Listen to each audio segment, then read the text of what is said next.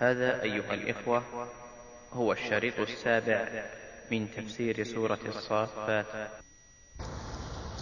ومن فوائد الآية الكريمة سفه أولئك القوم الذين يعملون للدنيا دون الآخرة، لأن الله قال لمثل هذا فليعمل العاملون.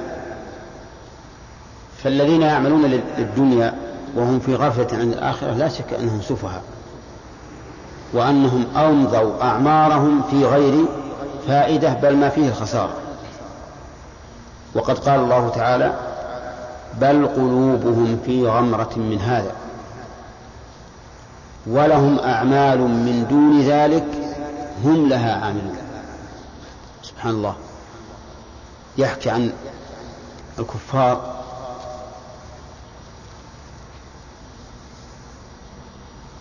بأنهم قلوبهم في غمرة، يعني مغمورة، وأتى بفي الدالة على الظرفية للدلالة على أن الغمرة والعياذ بالله قد أحاطت بهذه القلوب، في غمرة من هذا. لكن أعمال الدنيا ولهم أعمال من دون ذلك هم لها عاملون. شوف، هم لها عاملون، لا يعملون لغيرها، وهي من دون ذلك. وأتى بمن الدالة على البعد في الدون عما خلق له الإنسان. هؤلاء قلوبهم في غمرة مما وعد الله به أهل الجنة وتوعد به أهل النار، لكن أعمال الدنيا التي هي دون ذلك بمراحل كثيرة هم لها عاملون. وهذا كقوله تعالى في توبيخ من يعذب يوم القيامة: لقد كنت في غفلة من هذا فكشفنا عنك غطاءك فبصرك اليوم حديد. في الدنيا في غفلة عن يوم الآخر، عن اليوم الآخر، ولا كأن هذا اليوم سيأتي. أما اليوم فقد كشف عنك الغطاء فبصرك حديد قوي، تبصر الأشياء على حقيقتها. في الدنيا لا. فهنا أمر الله أن نعمل لهذا، لمثل هذا فليعمل العاملون. وأما ما دون هذا فلا ينبغي للإنسان العاقل أن يفني عمره ويتعب جسده وفكره في العمل له. طيب، فإذا قال قائل كما أشرت إليه آنفا: هل معنى ذلك أن أترك العمل للدنيا؟ فالجواب: لا. لو قلنا هذا يقتضي ذلك لكان قوله تعالى: هو الذي جعل لكم الأرض ذلولا فامشوا في مناكبها وكلوا من رزقه وإليه النشور. وكان قوله تعالى: وآخرون يضربون في الأرض يبتغون من فضل الله. وكان قوله تعالى: ليس عليكم جناح أن تبتغوا فضلا من ربكم. كل هذا كلام عبث لغو. بل نقول: اعمل للدنيا، لكن الموفق يستطيع أن يجعل عمل الدنيا عملا للآخرة، والغافل بالعكس يجعل عمل الآخرة عملا للدنيا.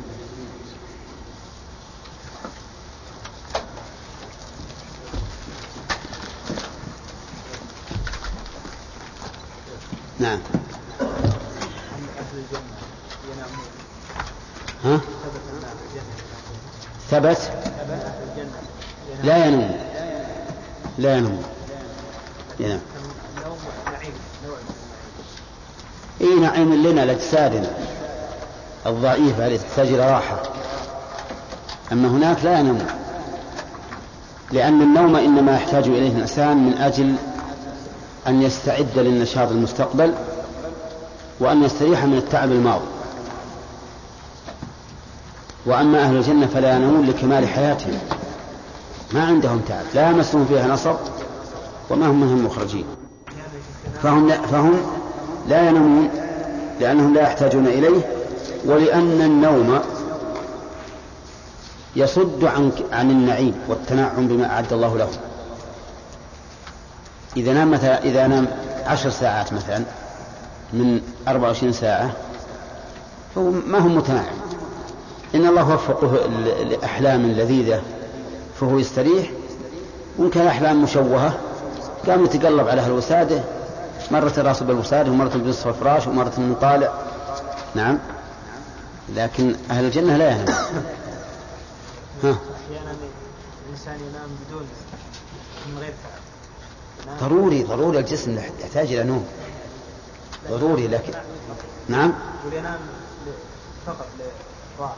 أحسنت، للراحة بس خلاص. النوم راحة، ولهذا إذا قام وجد نفسه نشيطا. نعم. إنها شجرة تخرج في أصل الجحيم طلعها كأنه رؤوس الشياطين فإنهم لآكلون منها فمالئون منها البطون ثم إن لهم عليها شوبا من حميم ثم إن مرجعهم لإلى الجحيم ثم إن مرجعهم لإلى الجحيم إنهم ألفوا آباءهم ضالين فهم على آثارهم يهرعون ولقد ضل قبلهم أكثر الأولين ولقد أرسلنا فيهم منذرين فانظر كيف كان عاقبة المنذرين إلا عباد الله المخلصين. بس أعوذ بالله من الشيطان الرجيم. قال الله عز وجل: إنها شجرة فيها باقي فوائد. نعم.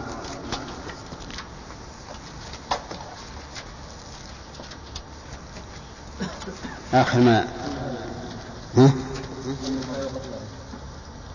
إيش؟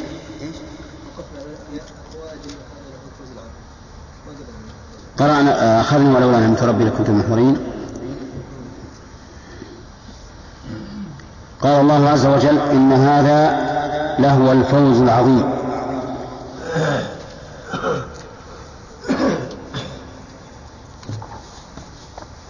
في هذه الآية من الفوائد أن الفوز الحقيقي العظيم هو الفوز بهذا المقام وهذا النزل وهو جنات النعيم. وجه ذلك أن كل فوز سواه فإن مآله إلى الفناء، فلهذا وصف الله بأنه هو الفوز العظيم. يتبرع على هذه الفائدة أن العاقل يجب عليه أن يذهب نفسه ونفيسه وأنفاسه للوصول إلى هذه الغاية الحميدة. ومن فوائد الآية الكريمة وصف غير الله تعالى بالعظم، فيقال العظيم للشيء العظيم أيا كان. ويدل لهذا قوله تعالى: ولها عرش عظيم. ويدل عليه أيضا أن الله وصف العرش بأنه سمى العرش أو وصفه بأنه عظيم، رب العرش العظيم. وعلى هذا فالصفات التي يشترك بها الخالق والمخلوق لا بأس أن يوصف بها المخلوق، ولكن يجب أن يعلم بأن بين وصف المخلوق بها ووصف الخالق بها كما بين ذات الخالق وذات المخلوق، وأنه لا يلزم من الاشتراك في الاسم الاتفاق في المسمى. واضح؟ طيب. وفي قوله لمثل هذا فليعمل العاملون من الفوائد ما أشرنا إليه قبل قليل، أنه ينبغي للعاقل أن يذهب أنفاسه ونفيسه ونفسه في العمل لهذه الغاية الحميدة. لمثل هذا فليعمل العاملون. ومن فوائدها الإشارة إلى أن العمل لغير هذا ليس من الحكمة وليس من العقل، بل العقل والحكمة يقتضي أن لا يكون عملك إلا للغاية العظيمة الوصول إلى الجنة. ومن فوائد الآية الكريمة الرد على القدرية. من أين يؤخذ؟ أي نعم. طيب، هل هو رد على القدرية أو على الجبرية؟ الجبرية إثبات العمل. إيه. الإنسان له عمل. طيب، وهل فيه رد على القدرية؟ نعم، يتضمن الرد عليه. كيف ذلك؟ لأنه لما أمرهم بالعمل فأصبح لهم قدرة وليسوا مجبرين. إذن رد على الجبرية. أنا أريد القدرية. أثبت أن الإنسان قدرة. إيه، القدرية يثبتون أن الإنسان قدرة، لكن هل في الآية رد عليهم وإلا تأييد لمذهبهم؟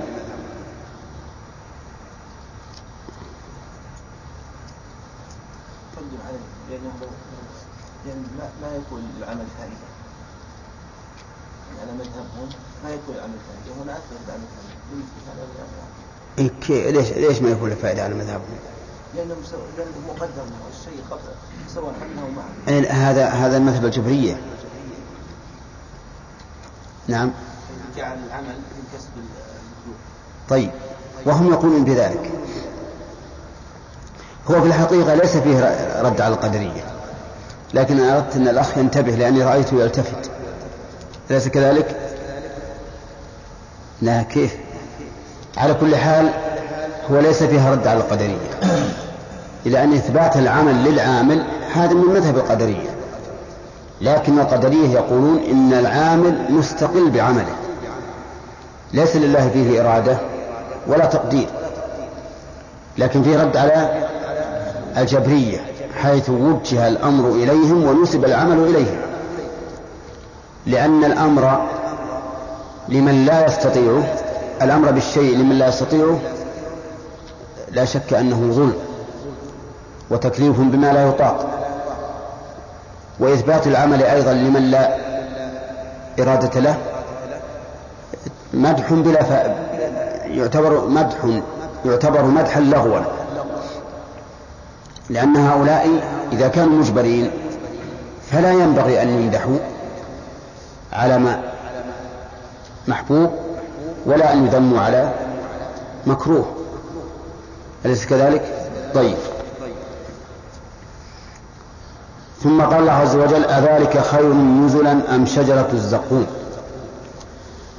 في هذا دليل على التهكم بعقول هؤلاء. من فوائد الآية التهكم بعقول هؤلاء الذين يفضلون عمل الدنيا على عمل الآخرة، حيث قال: أذلك خير نزلا أم شجرة الزقوم؟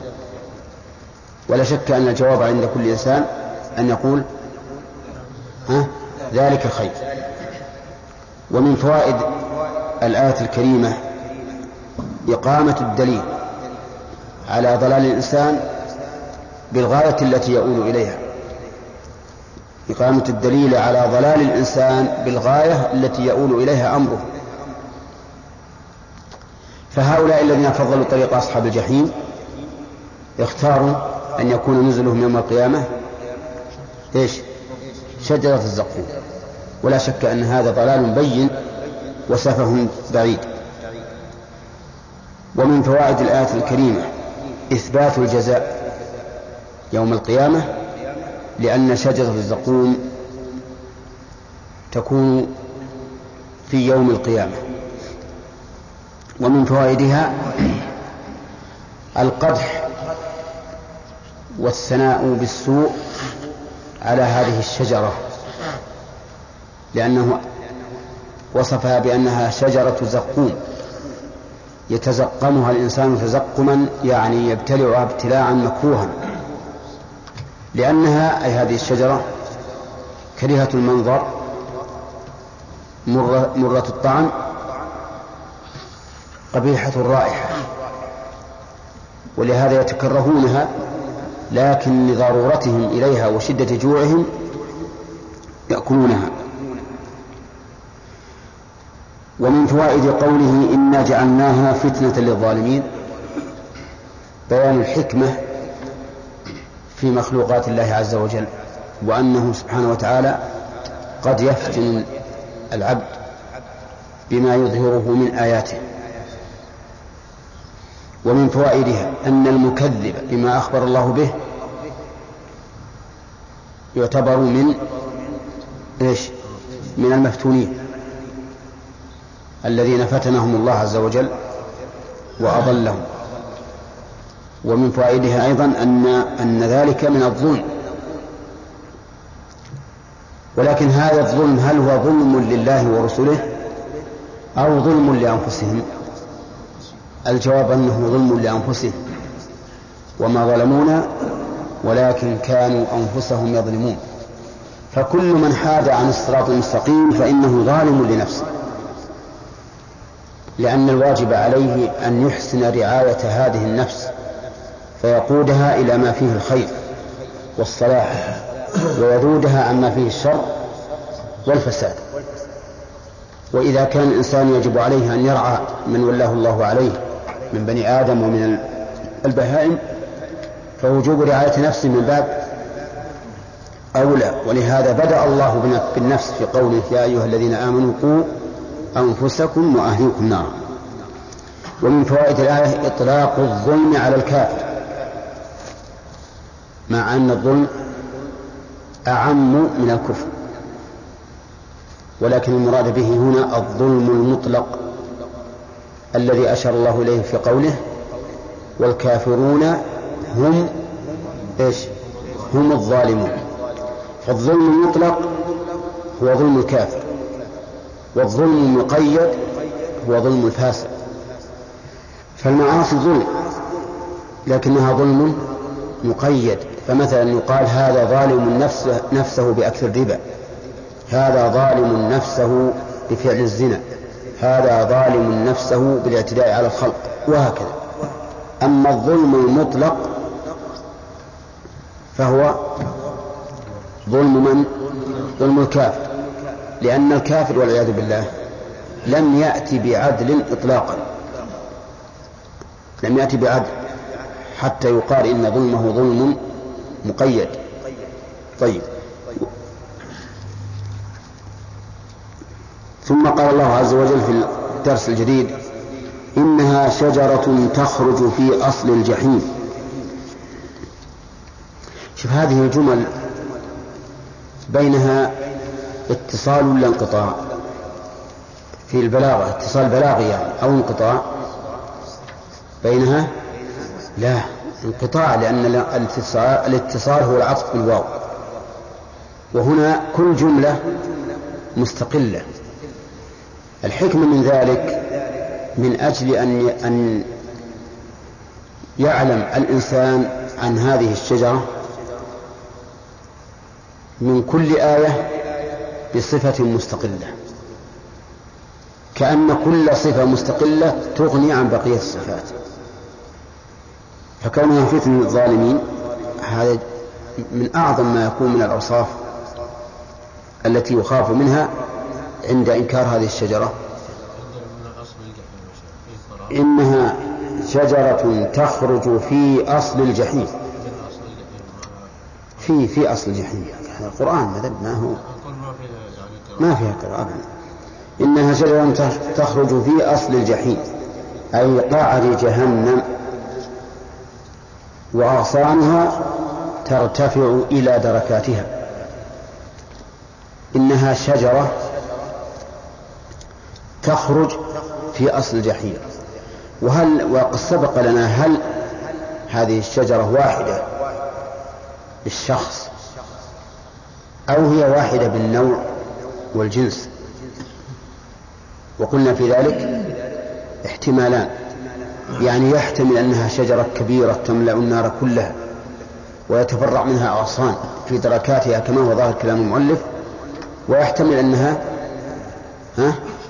شجرة متعددة لكن أفردت باعتبار نوعها، كما تقول مثلا إذا شاهدت شجرة في البر هذه شجرة مذاقها مر، مذاقها حلو، مذاقها كذا، لا تريد هذه الشجرة الواحدة، تريد إيش؟ تريد هذا الجنس وهذا النوع. فشجرة الزقوم يحتمل أنها شجرة واحدة قد ملأت النار بأغصانها، والله على كل شيء قدير،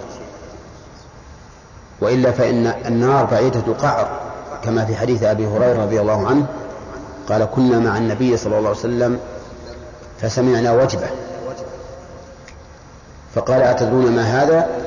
قالوا: الله ورسوله أعلم. قال: هذا حجر رمي به في النار حتى وصل إلى قعرها منذ 70 خريفا، يعني 70 سنة وهو يهوي في النار ما وصل إلى قعرها. هذه الشجرة إذا قلنا إنها واحدة وأن أغصانها ملأت تركات النار فالله على كل شيء قدير، وإن قلنا إنها واحدة بالجنس والنوع فليس في ذلك فليس في ذلك إشكال. طيب، يقول إنها شجرة تخرج في أصل الجحيم. وما ظنك بهذه الشجرة النارية التي تخرج في أصل الجحيم؟ سيكون لمنبتها أثر فيها، لأن المنبت يؤثر على النابت، حتى إن النوع الواحد إذا غرس في هذه الأرض اختلف عن ما إذا غرس في أرض أخرى وهو نوع واحد. هذه الشجرة التي تخرج في أصل الجحيم سوف يكون لمنبتها أثر فيها. نعم، ولهذا قال في أصل الجحيم ولم يقل في الجحيم، ليبين أنها عميقة الجذور والعياذ بالله في النار. يقول: طلعها المشبه بطلع أو المشبه بطلع النخل كأنه رؤوس الشياطين، أي الحيات القبيحة المنظر. طلعها يعني الثمر الذي يشبه طلع النخل، كأنه رؤوس الشياطين. والشياطين جمع شيطان. وهل المراد الشيطان الحقيقي أو المراد نوع من الحيات كما قال المؤلف؟ إذا نظرنا إلى ظاهر اللفظ قلنا المراد الشيطان الحقيقي، واحتمال أن يكون المراد به نوع من الحيات قبيحة المنظر وارد، لأن السيء من الحيوان قد يسمى شيطانا، كما قال النبي عليه الصلاة والسلام: الكلب الأسود شيطان. ولكن الواجب علينا كما مر علينا كثيرا إجراء القرآن على ظاهره، وأن نقول المراد بالشياطين الشيطان المعروف، والشيطان يعني الشيطان المعروف. وإنما شبهت برؤوس الشياطين مع عدم رؤية الناس لها، لأن كل أحد يعرف أن ما ينسب إلى الشيطان فهو قبيح منفر لا يركن إليه أحد. فالتشبيه هنا تشبيه بما يتخيل فكرا لا بما يعلم حسا، وعلى هذا فهو من أبلغ ما يكون من التشبيه القبيح، ولا حاجة إلى أن نقول إنها حيات. حتى لو قلنا بأنها حيات، هل هذه الحيات معلومة لكل أحد؟ إن حيات لا يعرفها إلا نادر من الناس، لا ينفر الناس منها. بل إن المؤلف الآن لما قال إنها حيات هبطت قيمة هذا القبح في نفس الإنسان، لكن كأنه رؤوس الشياطين الإنسان يقشعر جلده ويقف شعره عندما يسمع هذا التشبيه القبيح. وعلى هذا فالصحيح أن المراد بذلك رؤوس الشياطين الحقيقية، ولكنها شبهت بها للعلم بأنها قبيحة عند جميع الناس وأنها منفرة. فإنهم أي الكفار لآكلون منها مع قبحها لشدة جوعهم. أعوذ بالله. فإنهم لآكلون، الجملة هنا اسمية مؤكدة بإن واللام، أليس كذلك؟ لإفادة أن أكلهم مستمر، لأن الجملة الاسمية تفيد الثبوت والاستمرار، ووكلت بإن واللام للدلالة على أنهم يأكلون منها أكلا مؤكدا، مع أنها كريهة المنظر قبيحة المنظر كريهة الطعم والرائحة، لكن والعياذ بالله الجوع الشديد يضطرهم إلى أن يأكلوا منها قصرا من غير شهوة ومن غير لذة، لكن لملء بطونهم فقط.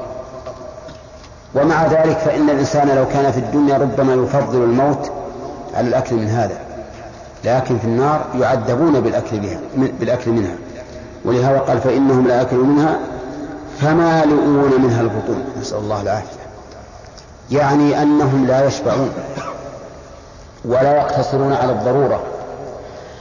أنت عندما يعرض لك في الدنيا وأنت جائع جوعا شديدا لحم منتن، هل تملأ منه البطن؟ وإنما تأكل بقدر الضرورة فقط. لو حاولت أن تملأ بطنك أبت عليك نفسك، ولو أنك ملأته لأوشك أن تتقيأه. لكن في النار يعذبون بذلك فلا يأكلون بقدر الحاجة، بل يملؤون بطونه، يأكل يقول هات هات هات، كما أنهم يجبرون على شرب الحميم ويشربونه شرب الهيم، شرب الإبل الهائمة العطشة.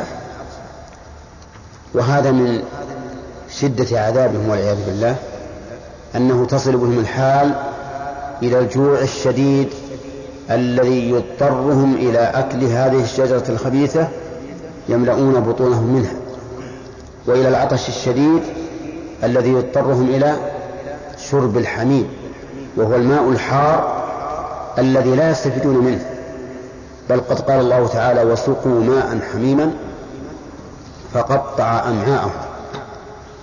وقال عز وجل في اغتسالهم يصب من فوق رؤوسهم الحميم يصهر به ما في بطونهم والجلود، تصل حرارته إلى ما في البطون مع حيلولة بقية الجسم دونها، لكن تصل الحرارة إلى ذلك، كما قال الله تعالى نار الله الموقدة التي تطلع على الأفئدة تصل إلى القلوب، نسأل الله السلامة، اللهم نجنا من النار. يقول فمالئون منها البطون، قوله البطون هنا للعهد، أي عهد؟ الذهن. ألا يمكن أن نقول إنه العهد الذكري لأنه سبق ما يدل على البطن؟ نقول العهد الذكري لا بد أن يتقدم نفس اللفظ، وهنا لم يتقدم اللفظ لكن تقدم ما يدل عليه في قوله إنهم لآكلون، لأنه لا يأكل إلا من له بطن. فمالئون منها البطون يعني البطون منهم. يقول ثم إن لهم عليها لشوبا من حميم. ثم حرف عطف يدل على إيش؟ الترتيب والتراخي، مما يدل على أنهم إذا أكلوا عطشوا، وإذا عطشوا لا يأتيهم الماء في الحال، بل يأتيهم بعد مدة، بعد مهلة بينها الله عز وجل في قوله وإن يستغيثوا يغاثوا بماء كالمهل يشوي الوجوه. فهم ليسوا إذا أكلوها وعطشوا بها أعطوا الماء بسرعة، لا، يستغيثون ويدعون أن يأتيهم ماء يبرد عليهم لهيب العطش. ولكن إذا أعطوا هذا الماء يعطونه شوبا من حميم، يعني ماء حارا حرارة عظيمة. والشوب وهج النار. هذا الوهج بينه الله عز وجل في الآية التي سقتها قبل قليل: إذا قرب الماء من وجوههم ليشربوه شوى وجوههم والعياذ بالله، شواها حتى إن لحومها لتساقط من شدة حرارته، فإذا شربوه فإن أمعاءهم تستقبله لكنها تتقطع به. وسقوا ماء حميما فقطع أمعاءهم. أيها الإخوة، أننا لسنا نتكلم عن سواليف الأولين، نتكلم عن أمر حقيقي إذا تصوره الإنسان ينزعج في الواقع. يعني ليس هذا أمر قيل أو يقال أو يقولون، هذا أمر هو الحقيقة، الحق لهؤلاء الطغاة الذين كذبوا رسل الله عز وجل وبدلوا نعمة الله كفرا. كل هذا سيكون، ليس خبر الأولين. لهذا يجب علينا إذا قرأنا مثل هذه الآيات أن نشعر بأن هذا هو علم اليقين وأنه سيكون حق اليقين. هذا الأمر بعد أن يعطشوا ويستغيثوا لا يغاثون بماء بارد ولا بماء عذب، بل بشوب من حميم، أي ماء حار يشربونه فيختلط بالمأكول منها فيصير شوبا له. فسر المؤلف الشوب هنا بالخلط، ومنه شبت الماء باللبن أي خلطته، وهو يصلح بهذا وهذا، فهو خلط وهو أيضا وهج حرارة هذا الحميم. كل ذلك يكون، فالوهج يكون قبل الشرب والشوب بعد الشرب. ثم إن لهم عليها لشوبا من حميم ثم إن مرجعهم لإلى الجحيم. يعني ثم بعد ذلك يكون مرجعهم إلى الجحيم. والجملة كما ترون جملة اسمية، لم يقل ثم يرجعون، بل قال ثم إن مرجعهم لإلى الجحيم، مؤكدة بماذا؟ بمؤكدين، وهما إن واللام. وهذا الترتيب فيه إشكال، فهل هو ترتيب ذكري أو هو ترتيب معنوي؟ المؤلف يرى أنه ترتيب معنوي، ويحتمل أن يكون ترتيبا ذكريا، يعني بعد أن ذكر الله عز وجل ما لهم من هذا العذاب بين أن مرجعهم في يوم القيامة إلى هذا الجحيم لا يرجعون إلى سواه. أما المؤلف فيقول يفيد أنهم يخرجون منها لشرب الحميم وأنه خارجها. وهذه الفائدة فائدة ضعيفة في الواقع، يعني كون نستفيد هذه الفائدة من هذه الجملة ليس بمتعين. والله عز وجل يقول وما هم منها بمخرجين، وما هم منها بمخرجين، فكيف يقال إنهم يخرجون ويشربون الحميم ثم يردون؟ هذا بعيد جدا. لكن إما أن نجعل الترتيب هنا للترتيب الذكري، يعني أن الله بعد أن ذكر أنواع من العقوبات لهم بين أن مآلهم إلى الجحيم، أي إلى هذا الجحيم الذي فيه هذه العقوبات. والترتيب الذكري موجود في اللغة العربية، ومنه قول الشاعر إن من ساد ثم ساد أبوه ثم ساد من بعد ذلك جده، وسيادة الأب سابقة على سيادته، وسيادة الجد سابقة على سيادة الأب. أو يقال إنهم كما قال الله عنه كلما أرادوا أن يخرجوا منها أعيدوا فيها، وأنهم يقربون من أبوابها ويسقون هذا الحميم، فيقربون لتتطلع نفوسهم إلى الخروج، فيكون عندهم بعض الأمل. فإذا أملوا هذا الأمل ثم ردوا إلى أصل الجحيم صار هذا أشد عذابا عليهم، لأن حصول اليأس بعد الأمل أشد من بقاء اليأس، لأن الأمل يرفع اليأس، فإذا أعيد إلى العذاب عاد اليأس فكان أشد وقعا. أرأيت لو أن رجلا مغلولا بين يديك صرت تحاول فك غله، يفرح أليس كذلك؟ لكن إذا عدت ثم شددته ربطا وأتيت بغل آخر ازداد يأسا وغما إلى غمه بعد أن رأى بصيص الأمل يعاد فيهان.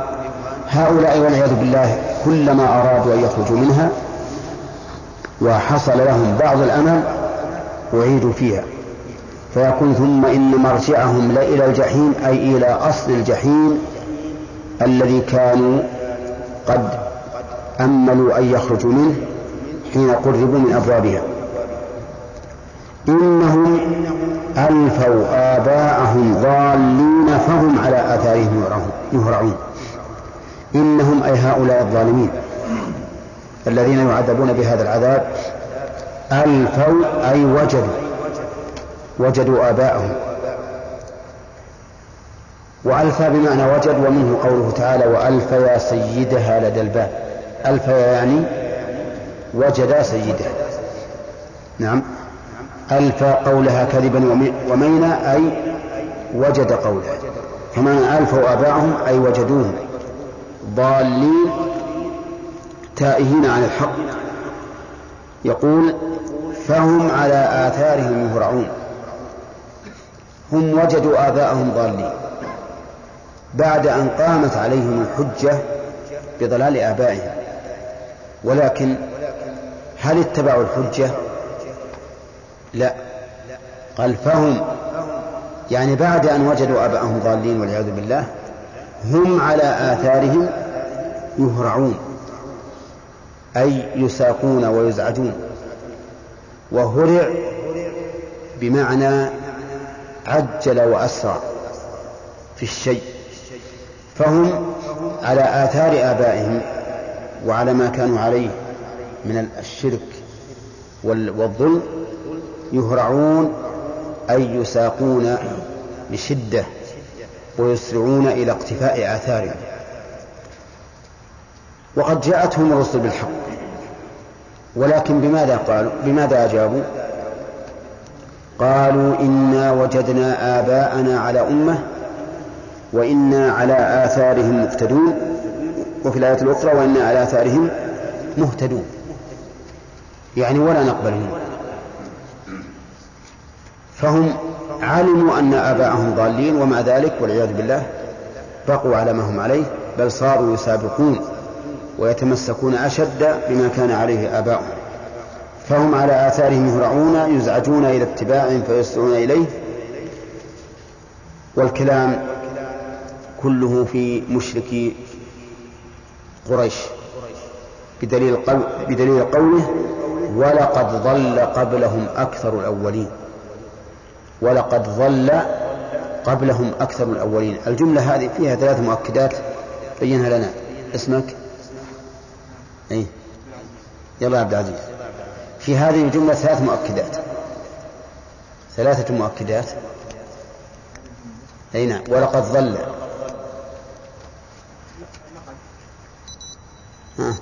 وش لقد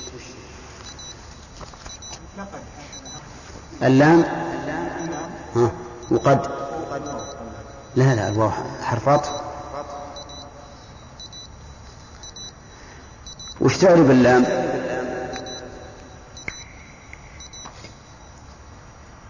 اللي جنبه على اليمين. واسمك؟ يلا محمد.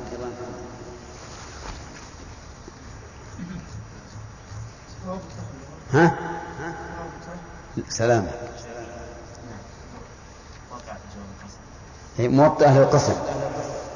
اللام موطئة للقسم، يعني أنها تفيد قسما مقدرا، والله لقد. فعندنا الآن فتكون الجملة مؤكدة ب3 مؤكدات، وهي القسم واللام وقد، والله أعلم. أعوذ بالله من الشيطان الرجيم. إنهم ألفوا آباءهم ضالين فهم على آثارهم يهرعون ولقد ضل قبلهم أكثر الأولين ولقد أرسلنا فيهم منذرين فانظر كيف كان عاقبة المنذرين إلا عباد الله المخلصين ولقد نادانا نوح فلنعم المجيبون ونجيناه وأهله من الكرب العظيم وجعلنا ذريته هم الباقين وتركنا عليه في الآخرين سلام على نوح في العالمين إنا كذلك نجزي المحسنين إنه من عبادنا المؤمنين. أعوذ بالله من الشيطان الرجيم. قال الله تعالى: إنهم ألفوا آباءهم ضالين فهم على آثارهم يهرعون ولقد ضل قبلهم أكثر الأولين. قوله تعالى: طلعها كأنه رؤوس الشياطين، نص. من المراد بالشياطين هنا؟ نعم.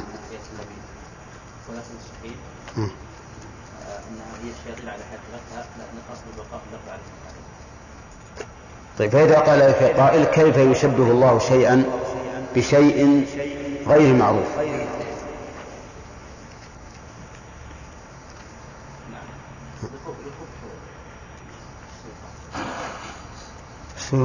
ما هو معروف. رؤوس الشياطين من رآها.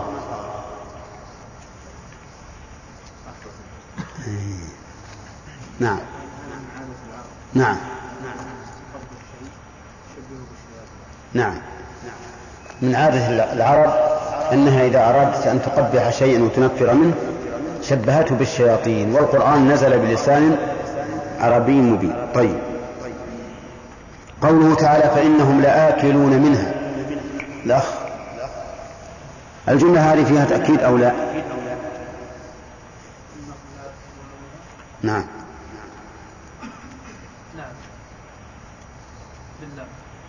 باللام فقط.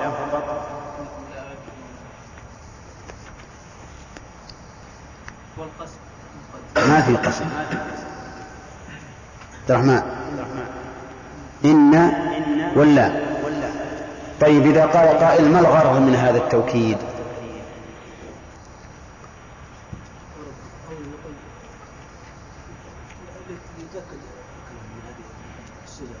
يعني لئلا يقول قائل: إنها ما دامت على هذا الوصف فلن يأكل منها أحد كذا.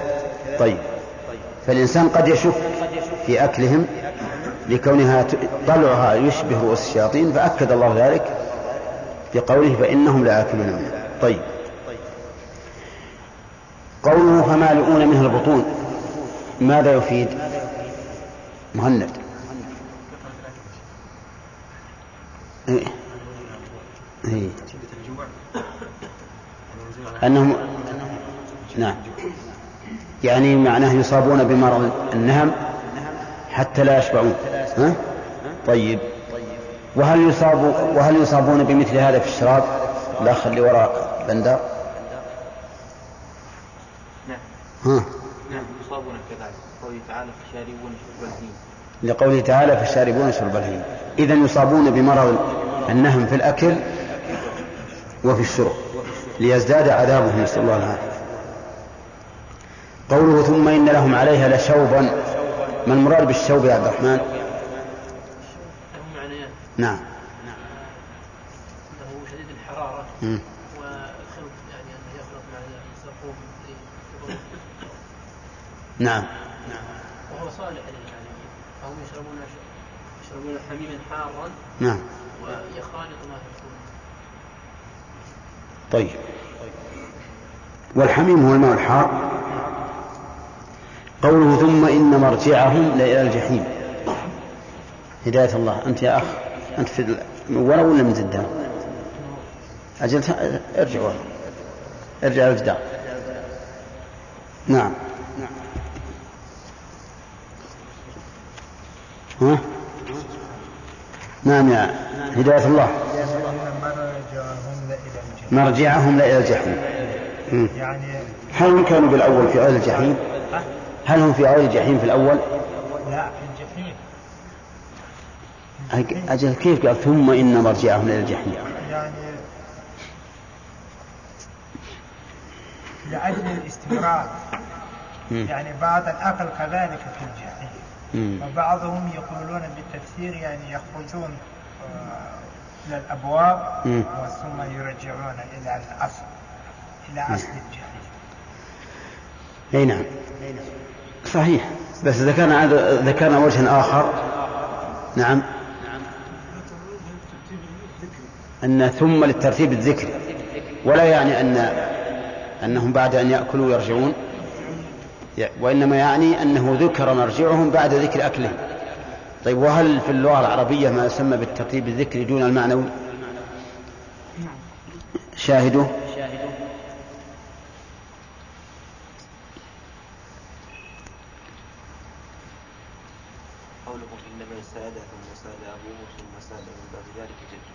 قوله إن من ساد ثم ساد أبوه ثم ساد من بعد ذلك جده. طيب، إنهم ألفوا آباءهم. سبيل، ما معنى ألفوا؟ وجدوا. ائت بشاهد من القرآن على أن الإلف بمعنى الوجود أو الوجدان.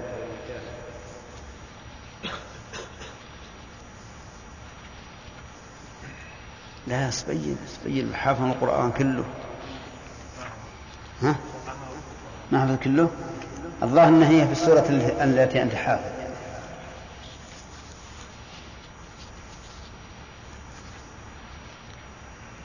نعم فهد. طيب، قوله تعالى وألف يا سيدها لدى الباب، هذه في أي سورة؟ يوسف. وسبيل وصلتها في الغيب. ها؟ طيب، ما أمدأنا نأخذ الدرس. طيب، قوله عز وجل إنها شجرة تخرج في أصل الجحيم. يستفاد من هذه الآية ومما بعدها. يستفاد منها أن شجرة الزقوم خبيثة المنبت، لقوله تخرج في أصل الجحيم. والخبيث المنبت يكون هو خبيثا أيضا، لأن العادة أن النبات يكون على حسب أرضه كما يكون على حسب مائه أيضا. ومن فوائدها بيان قدرة الله عز وجل، حيث خلق هذه الشجرة في وسط النار، مع أن المعروف أن النار تحرق الأشجار، ولكن الله على كل شيء قدير. فها هي نار إبراهيم عليه الصلاة والسلام تحرق الأجسام بلا شك، ولكن لما قال الله لها كوني بردا وسلاما على إبراهيم لم تحرق، بل كانت بردا وسلاما عليه. ومن فوائد هذه الآية الكريمة أن هذه الشجرة تنتشر، إما أغصانها كما قال المؤلف أو أنواعها في النار كلها، لأن الله أخبر أن أهل النار يأكلون منها، ومعلوم أن النار دركات بعضها أسفل من بعض، فيلزم من ذلك أن تكون هذه الشجرة إما ذاتها والمنتشر أغصانها، وإما نوعها موجودا في جميع النار. ومن فوائد قوله طلعها كأنه رؤوس الشياطين بيان أن هذه الشجرة لها طلع، ولكن طلعها أقبح ما يكون من الطلع، لأنه يشبه رؤوس الشياطين. ومنها أن من أغراض التشبيه ما يسمى عند البلاغيين بالتقبيح، فيشبه الشيء بما يستقبح نفسيا وإن لم يكن معلوما حسيا، لقوله كأنها رؤوس الشياطين. ومن فوائدها أن رؤوس الشياطين مستكرهة مستقبحة لأنه شبه بها القبيح، والتشبيه إلحاق الشيء بما هو أعلى منه في الصفة التي ألحق به فيها، لأن المشبه دون المشبه به. طيب، ومن فوائد الآية إثبات أن للشياطين رؤوسا. نعم، وهو كذلك، فإن الشياطين لها رؤوس. ومن فوائدها الرد على من يقول إن الشياطين والملائكة والجن هي قوى الشر. نعم، الملائكة قوى الخير والشياطين والجن قوى الشر، وليس هناك أجسام تحس. وجه الدلالة أنه أثبت للشياطين رؤوسا، ولا يمكن أن يكون هذا في الأمور المعنوية التي هي القوى. ومن فوائدها ضلال من يعتمد على العقل في إثبات الأشياء أو نفيها، لأن الاعتماد على العقل يؤدي إلى أن يرد الإنسان ما ثبت في الكتاب والسنة من أجل ما يدعي أنه عقل. ثم قال عز وجل فإنهم لآكلون منها فمالئون منها البطون. من فوائدها إثبات أكلهم منها على سبيل التأكيد، لقوله فإنهم لآكلون منها. ومن فوائدها يا هداية الله أنه ينبغي تأكيد الشيء المستبعد أمام المخاطب من أجل اطمئنان نفسه وإقراره به، أليس كذلك؟ ولهذا قال علماء البلاغة إن المخاطب له 3 حالات: ابتداء وشك وإنكار. المخاطب له 3 حالات: ابتداء وشك وإنكار. ففي الابتداء لا يحسن أن تؤكد له الخبر، بل تلقيه إليه غير مؤكد، لأنك إذا أكدته بدون سبب للتأكيد فقد يشك، يقول لولا أن هذا الرجل كاذب ما ذهب يؤكد الخبر بدون سبب. فالفصاحة أن تلقيه إليه مجردا من التوكيد. مثلا إذا أردت أن تخبر بقدوم زيد تقول قدم زيد، إذا كنت تخاطب رجلا خطاب ابتداء ليس عنده شك في قدومه ولا إنكار. الحالة الثانية أن يكون عنده شك، عند المخاطب شك في الأمر، فهنا يحسن أن يؤكد، يحسن أن يؤكد، ولكن لا يجب. فهذا الرجل الذي تخشى أن يكون شاكا في قدوم زيد لاستبعاده إياه يحسن عندما تخبره أنه قادم يحسن أن تؤكده له، فتقول نعم قدم زيد، قد قدم زيد، قد قدم زيد، أو إن زيدا قادم. هذا متى؟ مع الشك، نؤكد بمؤكد على سبيل الاستحباب. طيب، الحالة الثالثة أن يكون منكرا، ففي هذه الحال يجب أن يؤكد له الخبر، يجب أن يؤكد له الخبر. لماذا؟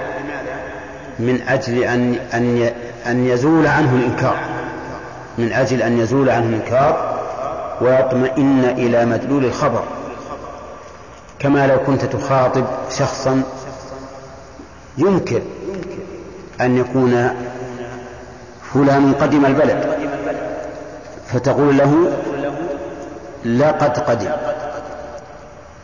وإن رأيت أنه يحتاج إلى زيادة قلت والله لقد قدم. وإن كنت تخشى أن يكون غير مقتنع فبعض العامة يقول عليه الطلاق لقد قدم. نعم، لأن كثيرا من الناس يؤمنون بالحلف بالطلاق أكثر مما يؤمنون بالحلف بالله عز وجل. طيب، بقي أن يقال هذا باعتبار حال المخاطب، أي أنه يحسن توكيد الخبر أو تجريده من التأكيد أو وجوب تأكيده باعتبار حال المخاطب. قد يكون التأكيد وعدمه باعتبار حال مدلول الخبر.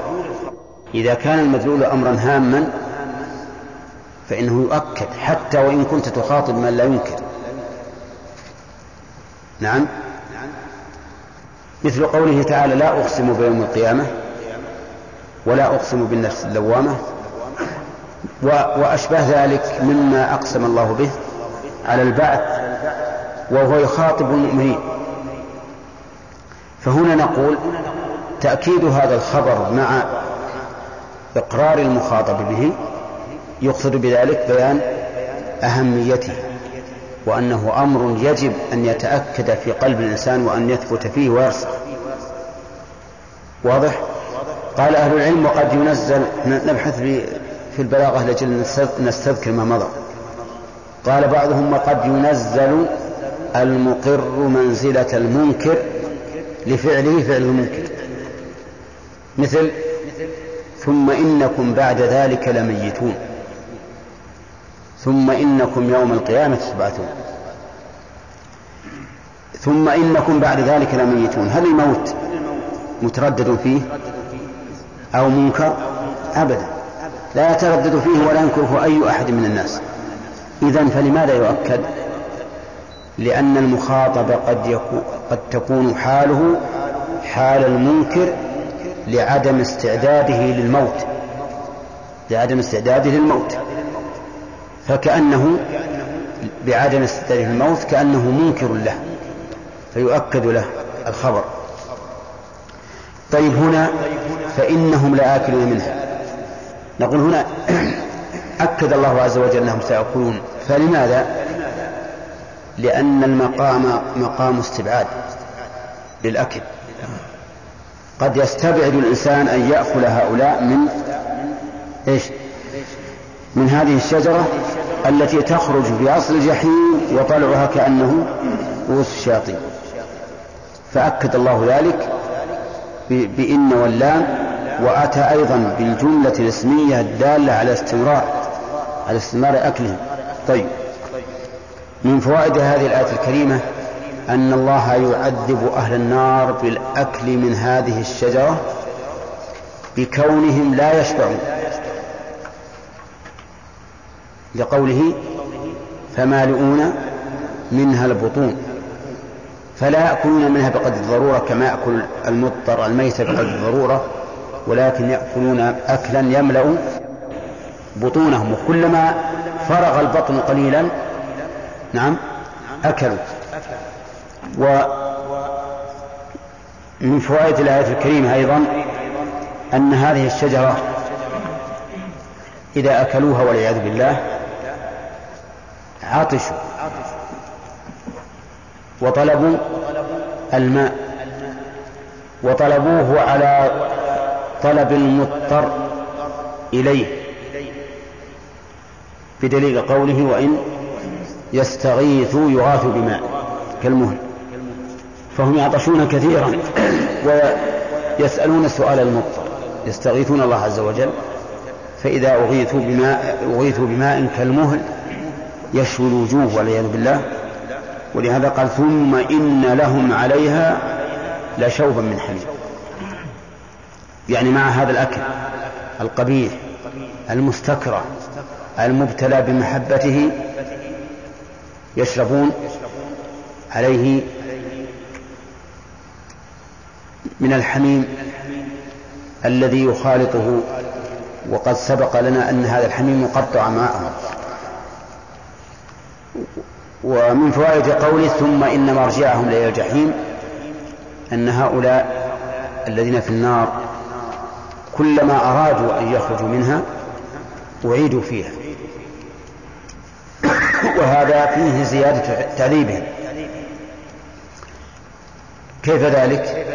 لأن الإنسان إذا انفتح له باب الأمل والرجاء ثم عاد إلى الخيبة صار ذلك أشق وأشد عليه مما لو استمر في خيبته، فيكون في هذا زيادة تعذيب لهم.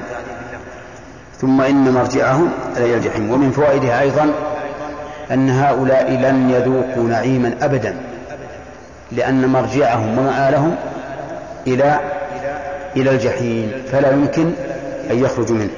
نسأل الله لنا ولكم السلام.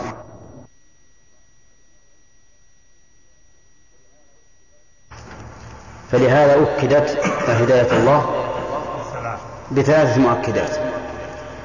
والثاني الوجه الثاني تسلية النبي صلى الله عليه وسلم، لأن كل ما سبق فيه التحدث عن كفار قريش، فأراد الله عز وجل أن يسلي رسوله صلى الله عليه وسلم بأن قومك ليسوا أول من ضل، بل قد ضل قبلهم أكثر الأولين، ففيه تسلية لرسول الله صلى الله عليه وسلم، وفيها تأكيد لخبر هؤلاء الأمم الماضية التي قد يشك في خبرها من يشك.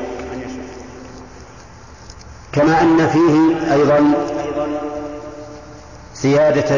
زيادة تهديد لهؤلاء المكذبين، لأنه قال بعده ولقد أرسلنا فيهم منذرين. وأكد أيضا هذه الجملة للوجوه الثلاثة التي أشرنا إليها في ولقد ضل قبلهم أكثر الأولين. وقوله ضل قبلهم أكثر الأولين يعني لا كلهم، فإن من الأولين من اهتدى، ولكن أكثرهم ضل، حتى قال رسول الله صلى الله عليه وسلم حين عرضت عليه الأمم رأيت النبي ومعه الرهط، والنبي ومعه الرجل والرجلان، والنبي وليس معه أحد. مهند نزل المصحف لأنك نمت الآن. والنبي وليس معه أحد، ما هو هذا من الأدب أنك تنزل راسك كأنك نائم. والنبي وليس معه أحد، إذن أكثر الناس الذين أرسل إليهم الرسل قد ضلوا، ما دام أنه لم يكن مع النبي أحد يبعث نبي في قومه ولا يكون معه أحد. وقول أكثر الأولين أي السابقين، فكل من سبق هذه الأمة فإنه يعتبر من الأولين. ولقد أرسلنا فيهم منذرين، هذه الجملة مؤكدة بما سبق بالقسم واللام وقد، وأكدت للوجوه الثلاثة التي أشرنا إليها. وقول أرسلنا فيهم منذرين يعني رسلا منذرين، كما قال الله تعالى رسلا مبشرين ومنذرين، لكنه هنا لم يذكر البشارة، لأن المقام رحمك الله لأن المقام مقام تهديد، فكان طي البشارة أنسب، والاقتصار على الإنذار أنسب. فقال ولقد أرسلنا فيهم منذرين. فمن هو الرسول؟ قال أهل العلم إن الرسول هو الذي أوحي إليه بالشرع ولم يؤمر بتبليغه كذا، وأمر بتبليغه، ولهذا يقال أرسل يعني بعث برسالة. فهو أوحي إليه وأمر بالتبليغ. فإن قلت ماذا نصنع في قوله تعالى وما أرسلنا من قبلك من رسول ولا نبي إلا إذا تمنى ألقى الشيطان في أمنيته، حيث قال وما أرسلنا من قبلك من رسول ولا نبي، فهو يقتضي أيضا أن النبي وهو الذي يوحي إليه بالشرع ولم يؤمر بالتبليغ قد أرسل. فالجواب أن تقدير الآية وما أرسلنا من قبلك من رسول ولا نبأنا من نبي فهو على حد قول الشاعر علفتها تبنا وماء باردا. فالماء البارد لا يعلف ولكنه يسقى، وهو على تقدير وسقيتها ماء باردا. ومن المعلوم أن حذف ما يعلم جائز، كما قال ابن مالك رحمه الله في ألفيته وحذف ما يعلم جائز كما تقول زيد بعد من عندكما. ولقد أرسلنا فيهم منذرين أي مخوفين. مخوفين من خالف بالعقوبة وحرمان الثواب. فالرسل عليهم الصلاة والسلام كلهم ينذرون من خالفهم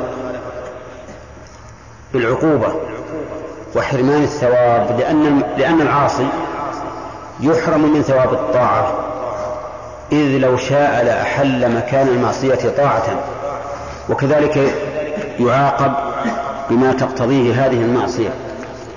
طيب، يقول فيهم منذرين، ومنذرين هذه اسم فاعل ولا اسم مفعول؟ اسم فاعل من أنذر ينذر، والمنذر هو المخوف. قال ومنذرين من الرسل مخوفين فانظر كيف كان عاقبة المنذرين. انظر، الخطاب هنا موجه لواحد مذكر، فمن هو؟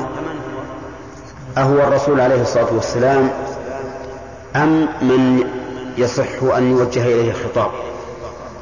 الثاني أعم، أي فانظر أيها المخاطب أو أيها السامع كيف كان عاقبة المنذرين. وهنا قال كيف كان عاقبة المنذرين ولم يقل ماذا كان، يعني انظر إلى الكيفية وإلى الغاية، لأن من نظر إلى الكيفية نظر إلى الغاية. لو قال ماذا كان عقابهم لكان الجواب الهلاك، لكن كيف كان عقابهم انظر إليه إلى كيفيته. وكلا أخذنا بذنبه فمنهم من أرسلنا عليه حاصبا ومنهم من أخذته الصيحة ومنهم من خسفنا به الأرض ومنهم من أغرقنا. فانظر إلى كيفية العاقبة لتستفيد شدة العقوبة، لتستفيد بهذا النظر شدة العقوبة وملائمتها للذنب، لأن الله قال فكلا أخذنا بذنبه، أي أن عقوبته ملائمة لذنبه. وأنت إذا تأملت هذا وجدت الأمر كما قال الله عز وجل.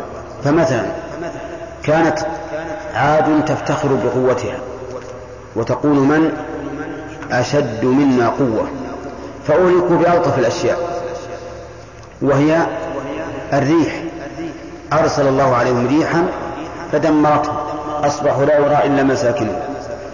وكان فرعون يفتخر بالأنهار التي تجري من تحته فأهلك بما كان يفتخر به وهو الماء. وهكذا كلما تأملت هلاك القوم المكذبين للرسل وجدت أن عقوبتهم مناسبة تماما لذنوبهم. طيب، إذن انظر كيف أبلغ من انظر ماذا كان عاقبته. وجه ذلك أنها تدل على شدة الأخذ وعلى مناسبته للذنب. ثم إنك إذا نظرت إلى الكيفية ستنظر إلى العاقبة، لكن إذا قلنا ما انظر ما عاقبته لم تؤمر إلا بالنظر بالعاقبة فقط. وقوله كيف كان عاقبة المنذرين، الجملة هنا استفهامية ولكنها في محل نصب مفعول إيش؟ مفعول انظر.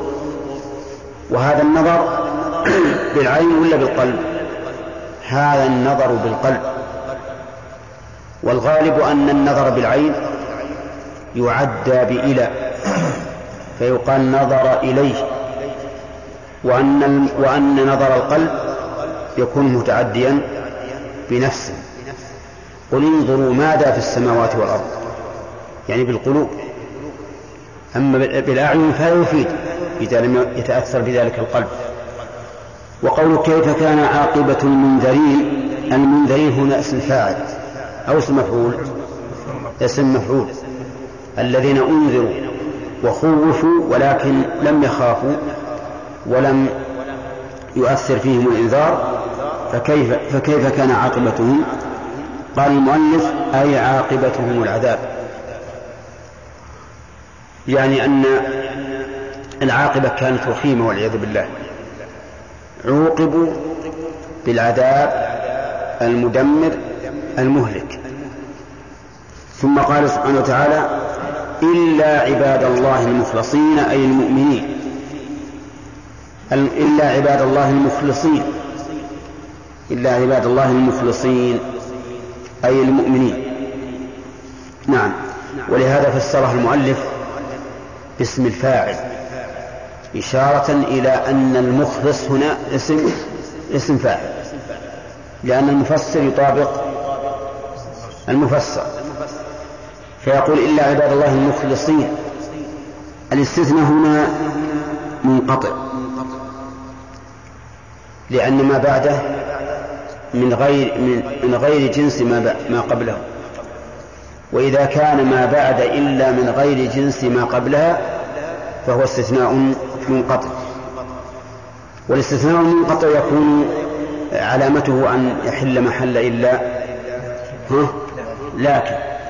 طيب، ولكن لماذا يؤتى بإلا بدل لكن؟ إشارة إلى قوة اتصال ما بعدها بما قبلها، فهي تفيد الاستدراك مع ارتباط ما قبلها بما بعدها من حيث المعنى، وإن كان هذا يختلف عن ذلك. وقوله إلا عباد الله، المراد بالعبودية هنا الخاصة والعامة؟ الخاصة، بدليل قولها المخلصين. طيب، وسبق لنا قريبا بيان أن العبودية تنقسم إلى عامة وخاصة. أي المؤمنين فإنهم نجوا من العذاب لإخلاصهم في العبادة، لإخلاصهم في العبادة، وهذا على قراءة كسر اللام، أو لأن الله أخلصهم لها على قراءة فتح اللام. فأفادنا المؤلف رحمه الله أن في الآية قراءتين، المخلصين والمخلصين، لكن لم يصرح بهما وإنما أتى بمضمونهما. ففي الآية قراءتان، مخلصين لإخلاصهم لله، لأنهم أخلصوا القصد لوجه الله عز وجل، رب العباد إليه الوجه والعمل، فلم يلتفتوا إلى ما سوى الله. والإنسان المخلص لله الذي أخلص قلبه له يوفق وتكون عاداته عبادات، لأنه دائما مع الله، ودائما يتفكر في آيات الله، ودائما يحب القرب من الله، فيسعى إلى أن يكون قوله وفعله وتركه كله لله عز وجل. وهذا في الحقيقة هو الرابح الذي ربح الوقت وربح العمر، لم تضع عليه لحظة من اللحظات إلا وهو كاسب فيها. ولكن أكثر الناس في غفلة عن هذا الشيء، أكثر الناس في غفلة، غافلون، لم يخلصوا أنفسهم لله عز وجل. بل إن من الناس من قد تكون العبادات في حقه عادات، يقوم ويتوضأ ويصلي لأن هذه عادته، كأن هذه العبادات عمل يومي يقوم به، ولهذا لا نجدها تؤثر على القلب بواسطة الغفلة الشديدة عن الإخلاص لله عز وجل. فهم مخلصون الله في العبادة، كذلك مخلصون أخلصهم الله. قال المؤلف للعبادة، ولو قيل معنى أسمى من هذا لكان أولى. أخلصهم الله لنفسه واختصهم من بين سائر العباد، وإنهم عندنا لمن المصطفين الذين اصطفاهم الله وجعلهم صفوة عباده لنفسه. وهذا أبلغ في الثناء مما قال المؤلف من أن الله أخلصهم للعبادة، بل نقول أخلصهم له من بين سائر العباد إلا عباد الله المخلصين. يقول المؤلف ولقد نادانا نوح فلنعم المجيبون. هذه الجملة كالتفصيل لقوله ولقد ضل قبلهم أكثر الأولين. فهنا شرع الله عز وجل يبين كيف كان هذا الضلال ومتى كان من أول رسول أرسله الله إلى أهل الأرض، وهو نوح عليه الصلاة والسلام. نوح أول رسول أرسله الله إلى أهل الأرض بدليل الكتاب والسنة. أما الكتاب فقوله تعالى إنا أوحينا إليك كما أوحينا إلى نوح والنبيين من بعده، فقال كما أوحينا إلى نوح والنبيين من بعده. إذن ليس هناك نبي مرسل قبل نوح. وقوله تعالى ولقد أرسلنا نوحا وإبراهيم وجعلنا في ذريتهما النبوة والكتاب. فإذا كانت النبوة والكتاب في ذريتهما فليس قبل نوح أحد أوتي النبوة والكتاب. والمراد بالنبوة نبوة الرسالة. أما نبوة الوحي والعبادة فقد سبقت لآدم، فإن آدم نبي مكلم لكنه ليس نبي مرسل. وأما من السنة فقد صح عن رسول الله صلى الله عليه وسلم في حديث الشفاعة أن الناس يأتون إلى نوح ويقولون له أنت أول رسول أرسله الله إلى أهل الأرض. فنوح عليه الصلاة والسلام هو أول الرسل، ولبث في قومه 1000 سنة إلا 50 عاما، يعني 950 سنة يدعوهم ليلا ونهارا. قال رب إني دعوت قومي ليلا ونهارا فلم يزدهم دعائي إلا فرارا. يدعوهم سرا وعلنا، ثم إني أسررت لهم أعلنت لهم وأسررت لهم إسرارا. ولكنهم والعياذ بالله لا يزيدهم ذلك إلا نفورا واستكبارا، مع قوة الرسالة والآيات العظيمة، لكنهم والعياذ بالله نكصوا واستكبروا، وما آمن معه إلا قليل. لما رأى عليه الصلاة والسلام ما حصل من قومه وأيس منه دعا عليه، قال رب لا تذر على الأرض من الكافرين ديارا إنك إن تذرهم يضل عبادك ولا يلدوا إلا فاجرا كفارا. وقال إني مغلوب فانتصر، فأجاب الله تعالى دعاءه. ولهذا قال ولقد نادانا نوح فلنعم المجيبون. قال بقوله رب أني مغلوب فانتصر، فدعا ربه أني مغلوب فانتصر الله له وأجاب دعاءه. قال الله تعالى ففتحنا أبواب السماء بماء منهمر وفجرنا الأرض عيونا فالتقى الماء على أمر قد قدر. ماء ينبع من الأرض وماء ينزل من السماء يفور من الأرض فورانا عظيما يشمل كل الأرض حتى التنور الذي هو موضع إيقاد النار صار يتفجر ماء. والسماء تهطل بماء منهمر عظيم فالتقى الماء حتى بلغ قمم الجبال ولم ينج منه أحد إلا من كان مؤمنا فإنه مع نوح عليه الصلاة والسلام في السفينة. ولهذا قال سبحانه وتعالى ولقد نادانا نوح فلنعم المجيبون. طيب ذكرنا أن نوحا هو أول الرسل. من آخرهم؟ محمد صلى الله عليه وسلم هو آخر الرسل.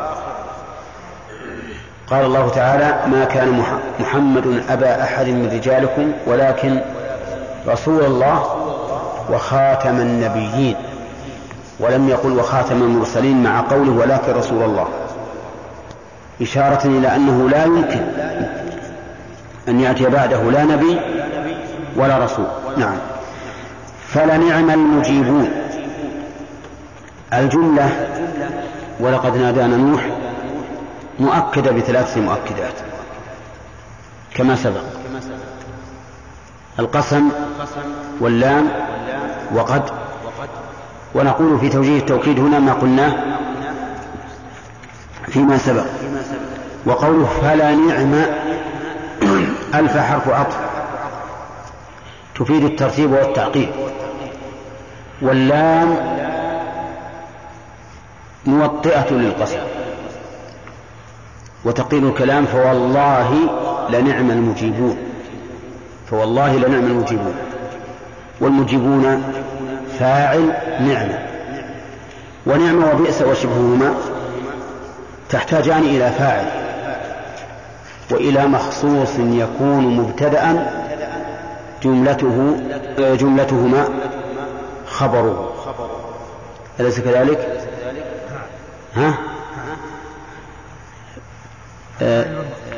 تحتاجان إلى فاعل وإلى مبتدأ تكون جملتهما خبرا عنه. هذا المبتدأ يسمى المخصوص بالمدح أو بالذم. فأين المخصوص هنا في هذه الآية؟ يقول نحن فلنعم المجيبون نحن. وصدق ربنا عز وجل نعم المجيب الله سبحانه وتعالى، فإن إجابته ليست كإجابة غيره. إجابة الله سبحانه وتعالى إجابة محققة، لكن بشرط أن تتم شروط الإجابة وأن تنتفي الموانع. فإن لم تتم شروط الإجابة فإنه لا يجيب عز وجل، لأن إجابته كسائر أفعاله مبنية على إيش؟ على الحكمة، والحكمة وضع الشيء في موضعه. فإذا تمت شروط الإجابة صار للإجابة محل فحلت الإجابة، وإذا لم تتم لم يكن لها إجابة، لم يكن للإجابة محل فلم تتحقق الإجابة. ولا بد أيضا من انتفاء الموانع، أن لا يوجد مانع من موانع الإجابة. وسيأتي إن شاء الله تعالى ذكر هذه الشروط والموانع عند ذكر الفوائد. المهم أن الله تعالى أثنى على نفسه بأنه نعم المجيب، وصدق الله العظيم، فإنه تعالى نعم المجيب يجيب عباده إذا اقتضت الحكمة ذلك بوجود الشروط وانتفاء الموانع. فلنعم المجيبون له نحن أي دعانا على قومه فأهلكناهم بالغرق. نعم، دعا الله على قومه فأهلكهم بالغرق، غرقوا عن آخرهم. وذكر أن النبي صلى الله عليه وسلم قال لو كان الله تعالى منجيا أحدا من الغرق لأنجى أم الصبي، لأنجى أم الصبي. ما أم الصبي؟ امرأة كان معها صبي، فلما رأت الماء يتزايد خافت على نفسها من الغرق فلجأت إلى جبل فارتفع الماء حتى وصل إليها، ثم ارتفعت حتى وصلها الماء، ثم ارتفعت حتى وصلها الماء، حتى بلغت قمة الجبل فوصلها الماء. فلما رأت الماء قد وصلها وألجمها رفعت الصبي فوق يديها، نعم، لتغرق قبله. قال النبي صلى الله عليه وسلم فيما يذكر عنه: لو رحم الله أحدا لرحم أم الصبي، لأن هذا من أبلغ ما يكون في الرحمة، أن تجعل موتها قبل موته، ترفع على يديها حتى يدركها الغرق قبله. المهم أن هؤلاء القوم وغيرهم من الأمم لا ينفعهم الإيمان إذا رأوا البأس، لا ينفعهم الإيمان. فانظر إلى فرعون لما أدركه الغرق إيش قال؟ آمنت بالذي آمنت به بنو إسرائيل، آمنت بأنه لا إله إلا الذي آمنت به بنو إسرائيل وأنا من المسلمين، لكن ما نفعه ذلك. قيل له الآن وقد عصيت قبل. لم يكن أحد من الأمم نفعه إيمانه حين رأى البأس إلا قوم يونس، إلا قوم يونس لما آمنوا كشفنا عنهم عذاب الخزي في الحياة الدنيا ومتعناهم إلى حين. قال أهل العلم: والحكمة من ذلك أن نبيهم خرج منهم مغاضبا قبل أن يؤذن له، فلم تحق عليهم الكلمة لعدم تمام الإنذار في حقهم، فلهذا لما آمنوا كشف الله عنهم عذاب الخزي في الحياة الدنيا ومتعهم إلى حين، وسيجدون ما يستحقونه من العقوبة أو المثوبة. قال الله عز وجل: ونجيناه وأهله من الكرب العظيم. نجيناه وأهله،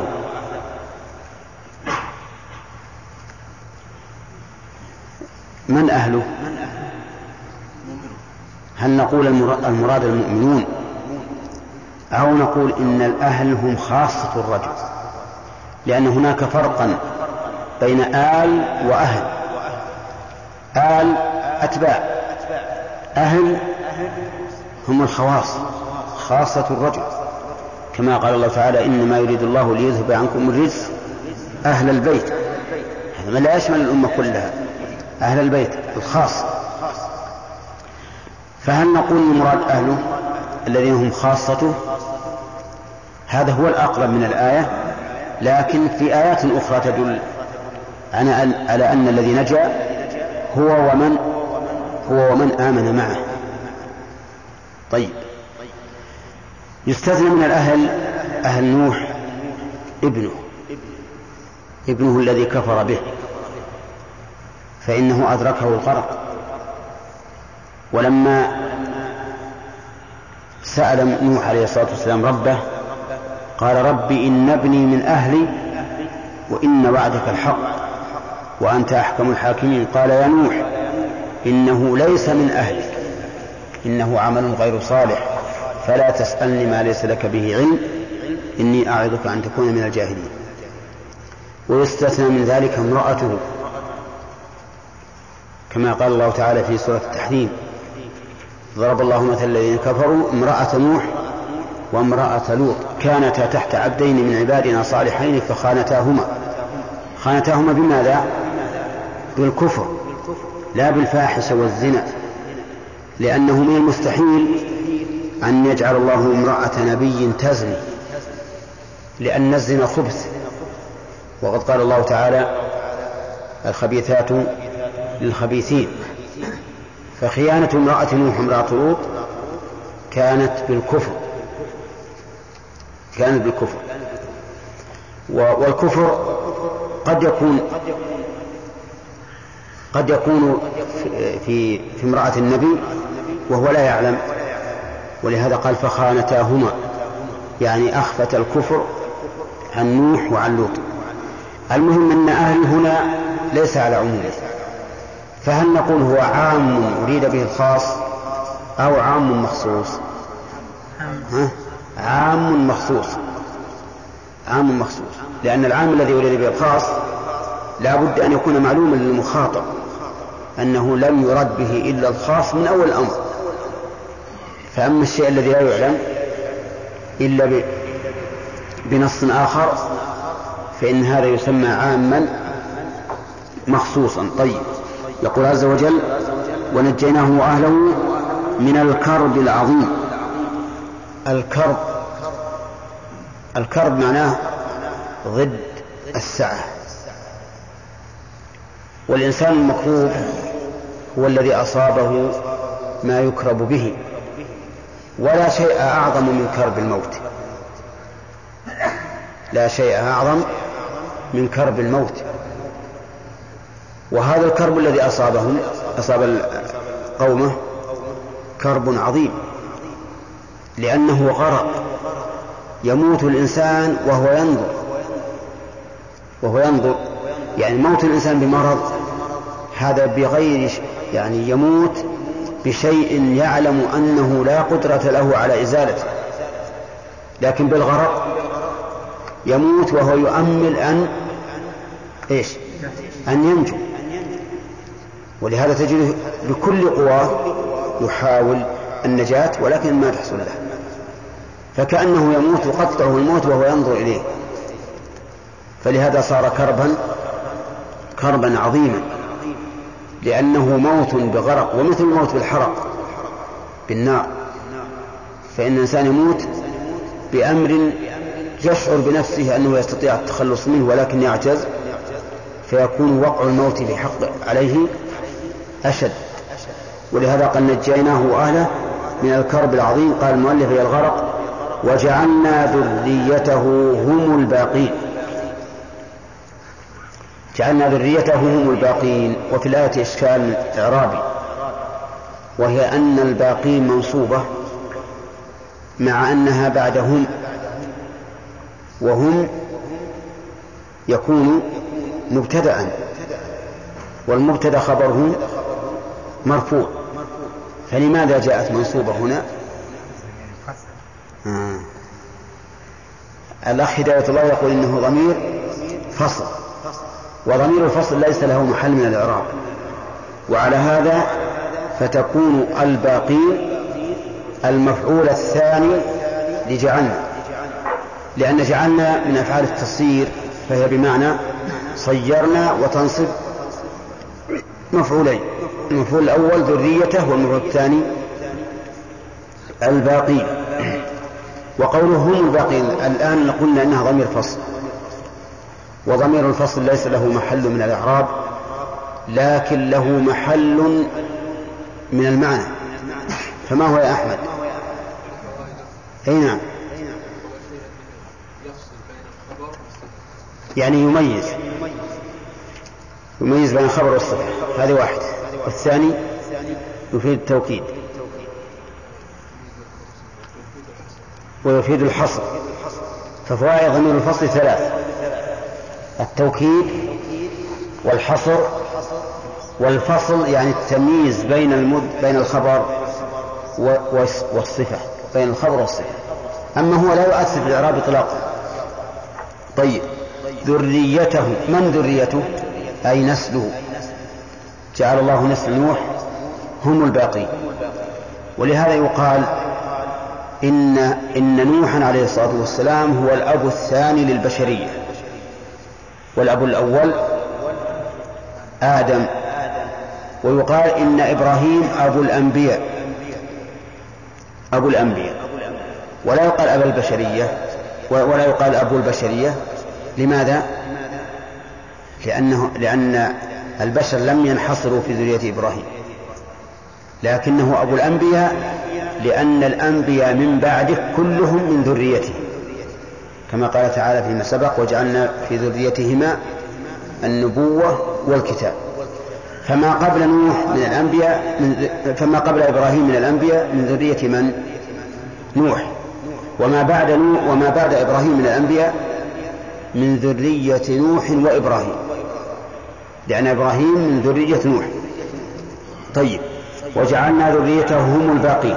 قال المؤلف: فالناس كلهم من نسله عليه السلام، كل الناس بعده